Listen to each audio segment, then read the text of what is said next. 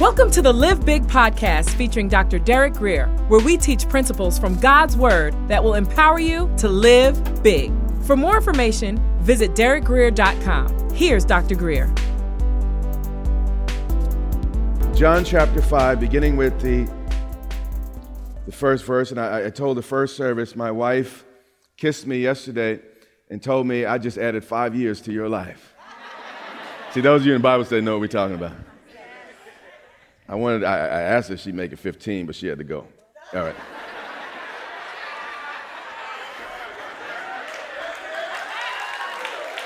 Anyway, John 5:1. After this, there was a feast of the Jews. God loves a party. God loves to celebrate. In fact, he enjoys it so much that he gave his people several. There was 3 minimal that every adult male in Israel had to attend each year. And Scripture said Jesus went up to Jerusalem. He did again what every good Jewish man did. Jesus was not opposed to the law. He came to fulfill the law. Now there is in Jerusalem by the sheep gate a pool. Now according to Nehemiah, we find this sheep gate on the eastern side of Jerusalem. And this gate was the gate through which sheep that were going to be sacrificed, Jesus calling somebody, you may want to pick that up. But it was the route the sheep took to the temple, and that's why it was called the sheep gate. And some people said in history past that these sheep would be dipped in this pool. I really don't know if that's exactly what happened, but what I do know is that it was the sheep gate. And here we have the Lamb of God at the sheep gate, so you can expect some important things to happen here. And in Aramaic, he was also in a place called Bethesda, which literally means house of mercy. So we see here that Christ is in his prophetic element. The names of towns, the gate he's in, all pointing to his work and his presence. And he was at a place that had 5 roofed colonnades. Last year, we had our picnic at Leesylvania Park, and we were under a pavilion. And actually, that's what these promenades were, if you will. They were just roofs, but there were no sides. And actually, these promenades or pavilions or colonnades, they lined the walks that were next to these legs. Now, we went there, again, for our picnic, but I want you to understand what we're about to read was nobody's picnic. This was a tough scene. It says here, in these or underneath these lay a multitude of invalids. It was jam-packed with suffering people. Blind. It goes on to explain to us, since we weren't there, exactly who was there. Blind, lame, and paralyzed. Many of us from developed countries, we've never really seen sickness like this. We've been to a hospital, and I don't really care particularly for hospitals, but a hospital doesn't even get near, particularly in our country, what Jesus had walked up upon. When you face sickness and suffering of this type, you will never, ever forget it. Even before you get to the place, the smell hits you. There are sounds. You see people moaning. It's like, it can almost break your spirit to see such suffering in the lives of people. It said the blind were there. And by the way, anyone ever feel just, I have problems seeing things at times? Anybody in this place? Yeah. It said the blind were there. The lame. Anybody have some areas or two in your life a little bit weak, and you can't quite do what you want to do? But thirdly, it had the paralyzed. Anyone ever get stuck and you can't get up? Modern manuscripts often leave out this next verse. The reason is probably originally what we're about to read was a side note written by a scribe, a person who was familiar with the events but felt because the Bible was being taken to Ephesus and Galatia, places way outside of Jerusalem and Israel, they felt that the reader needed an explanation. So for that reason, the statements in some manuscripts and not in others, because everyone didn't know the Jewish culture. So he wrote a little note there, and if you have an ESV, you'll see it at the bottom, or NIV, but the King James Version is here, and this is what it says. And by the way, I believe it's accurate because in verse 7, it verifies the things that were stated here. And this is what the people believed. They were there waiting for the moving of the waters.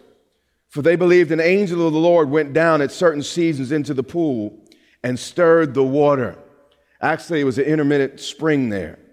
And whoever stepped in first after the stirring of the water was healed of whatever disease he had. Now, this little note here, even though it may not belong in the text, it gives you an idea of the people's scarcity mindset.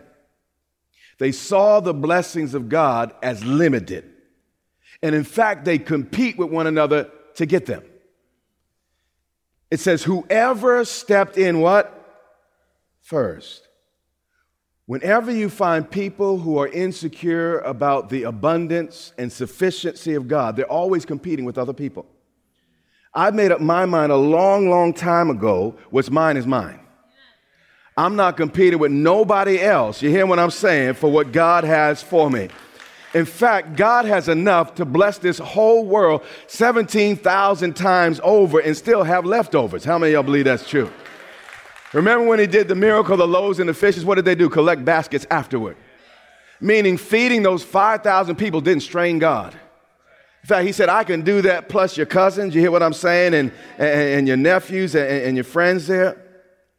When God starts blessing other people, it doesn't threaten me. It encourages me. But those who have the scarcity mindset don't see it that way. And they get resentful and angry when God starts moving in other people's lives. Whoever stepped in first after the stirring of the water was healed, be it unto you according to your faith here. These folks believed the stirring of the water would heal them, and I believe God did heal many people that went in because it was to them according to their faith. And it healed them of whatever disease they had. But here's the deal. If you weren't fast enough, if you didn't push your way through, if you didn't step on people on your way, you got nothing. This was the epitome of dog-eat-dog religion. How many of y'all been to a church like this? Where everyone's jockeying for position. There's this, scarcity mindset that, if I don't make it happen, God's not going to make it happen. And there's just a little bit of blessing here, and God can't bless all of us, so I got to get what I got to get. And we walk on people and all the rest to get what God has more than enough of. 5, one man, though, was there who had been an invalid for 38 years, which is longer than most people lived at this particular time in history. But the point Scripture's making is it's never too late with God. How many of y'all believe that's true? When Jesus saw him, where did Jesus see him? In spite of the suffering, the sights, the sounds, the smell, guess where Jesus showed up? You see, the parts of our lives that stink the most is where Jesus wants to show up the most. Jesus saw him, not just his problem, not just his sickness. Anybody got a few sicknesses? He saw the man's need. He saw him lying there and knew that he had already been there a long time. Meaning a lot had gone on in this man's life before he had this meeting with Jesus. But what's interesting about our Lord, he knew a lot had happened in this man's life, but wanted him anyway. When God called you, he knew every single thing. When he wooed you and began to draw you, he knew every single thing you had ever done in your life and wanted you and loved you anyway. He knew this man had a history, but his history did not stop him. Jesus looked at the man and said, "Do you want to be healed?" I mean, the man's probably standing there and saying, what type of stupid question is that, Jesus? Of course I want to be healed. Not so fast. Everybody's not looking for a cure.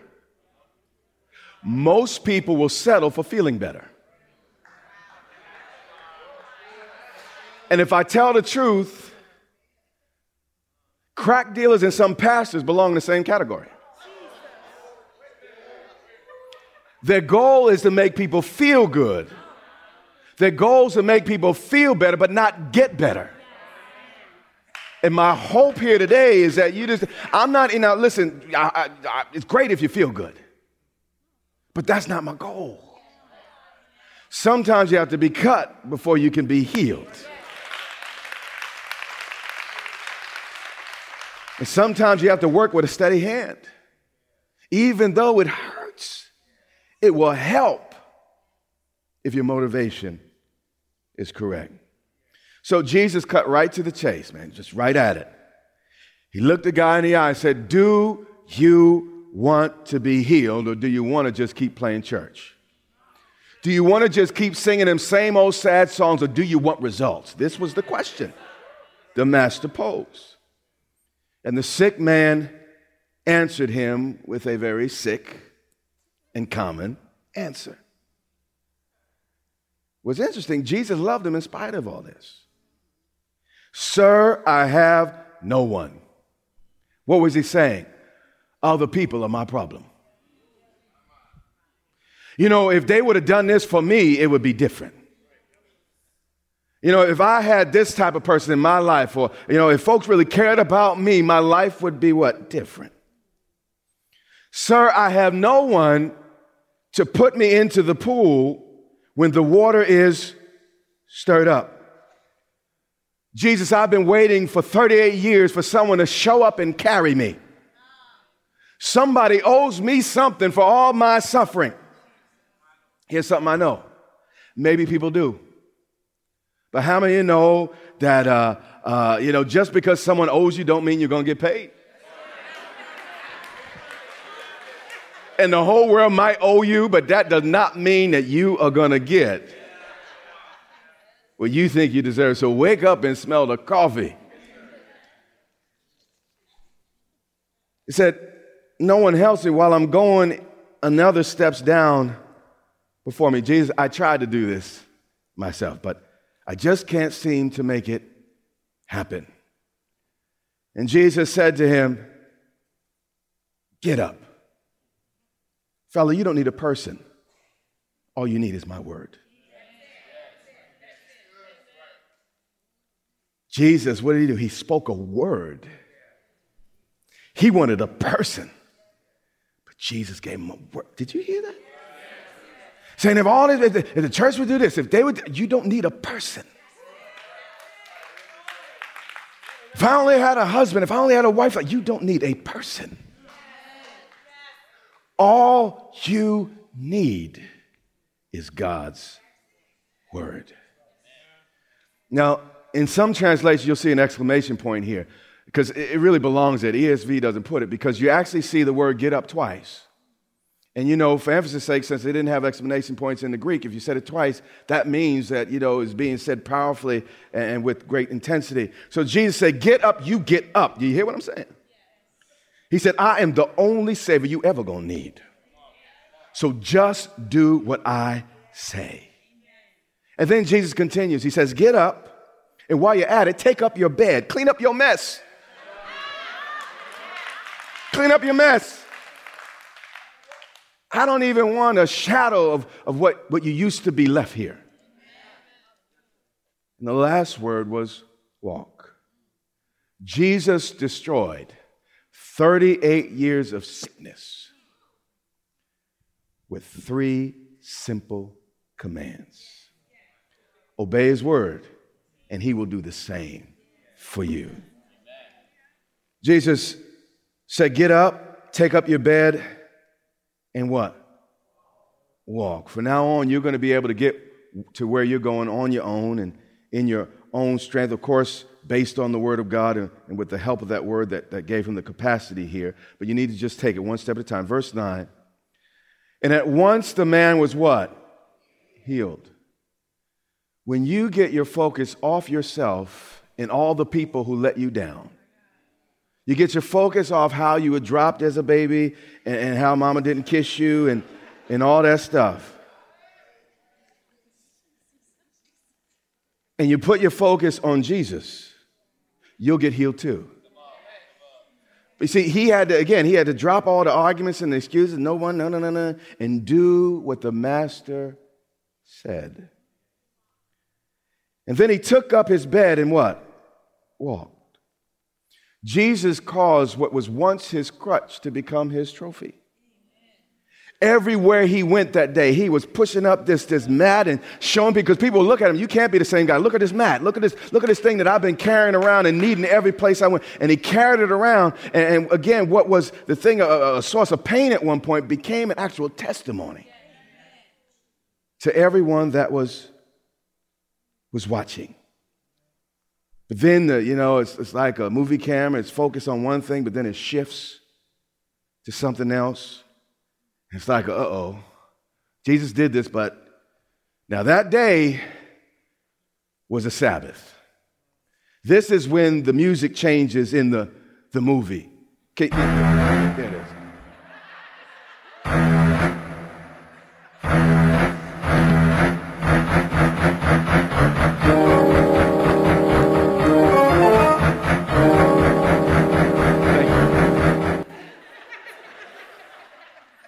I thought y'all enjoyed that.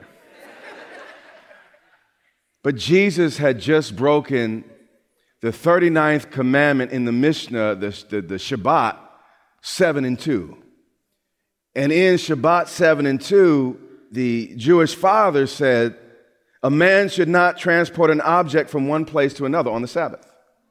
These were well known, and everyone knew these 39 commandments. Now, there were hundreds of commandments in the law, but Sabbath you had to live by, and if you didn't, you get in trouble with the Pharisees and the Sadducees that were watching. So everyone knew what had gone on, and the issue here was, are you going to obey God or man?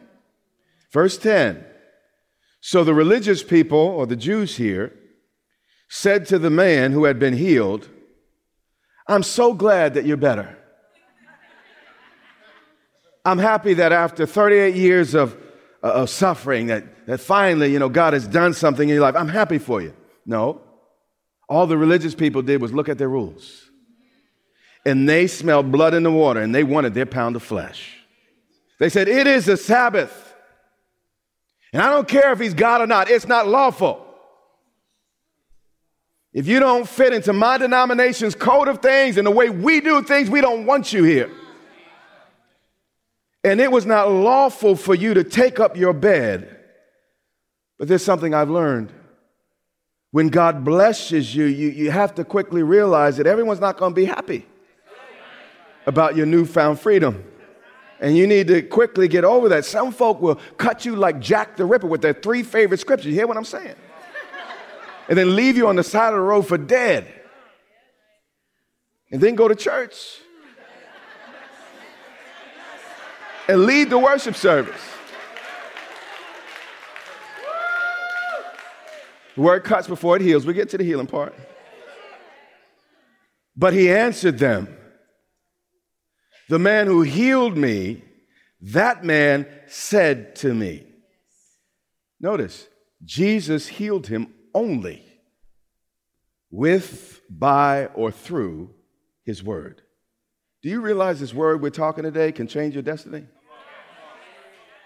It didn't say the Spirit of God moved. The Spirit of God is a wonderful thing, does great things, and the Spirit of God moves on based on the word, but all we have here was Jesus speaking to a guy, and that word changed his life instantly, permanently, irreversibly, and forever. The man who healed me, that man said to me, take up your bed and walk.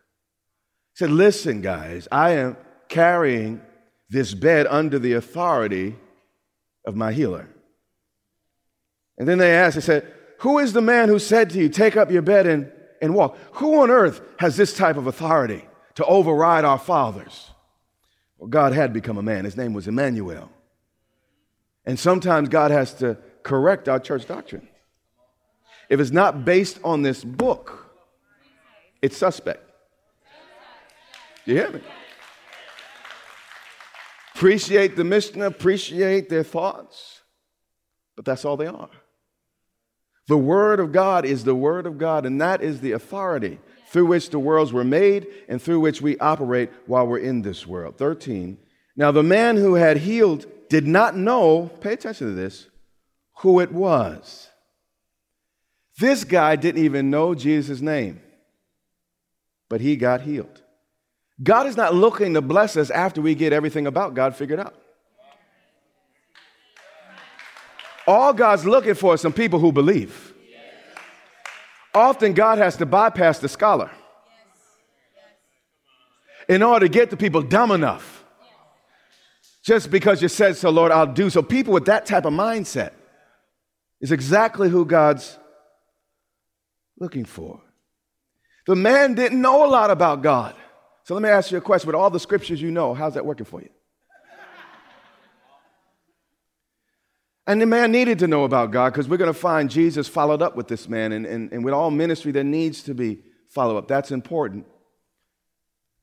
He said the man didn't know who he was, for Jesus had withdrawn, as there was a crowd in that place, meaning after Jesus healed the man, probably a crowd started to gather. So what did Jesus do? He left. I mean, this is shocking to some of us. Jesus was not interested in the crowd. He wasn't trying to make a crowd. He was trying to make a disciple. And those things are sometimes miles apart, where we have big crowds but no disciples. Afterwards, Jesus found him in the temple. Scripture says it's God's goodness that leads us to repentance. But what's interesting here, pay attention. He did not go to church to get blessed because he had just been blessed. When God blesses you, you will automatically want to be where the blessed people are. The reason most of us want to be here is because this is where the people are at. This is where God's blessing is, where people have been blessed and people of like mind. You hear what I'm saying? So you come to church because God has blessed you.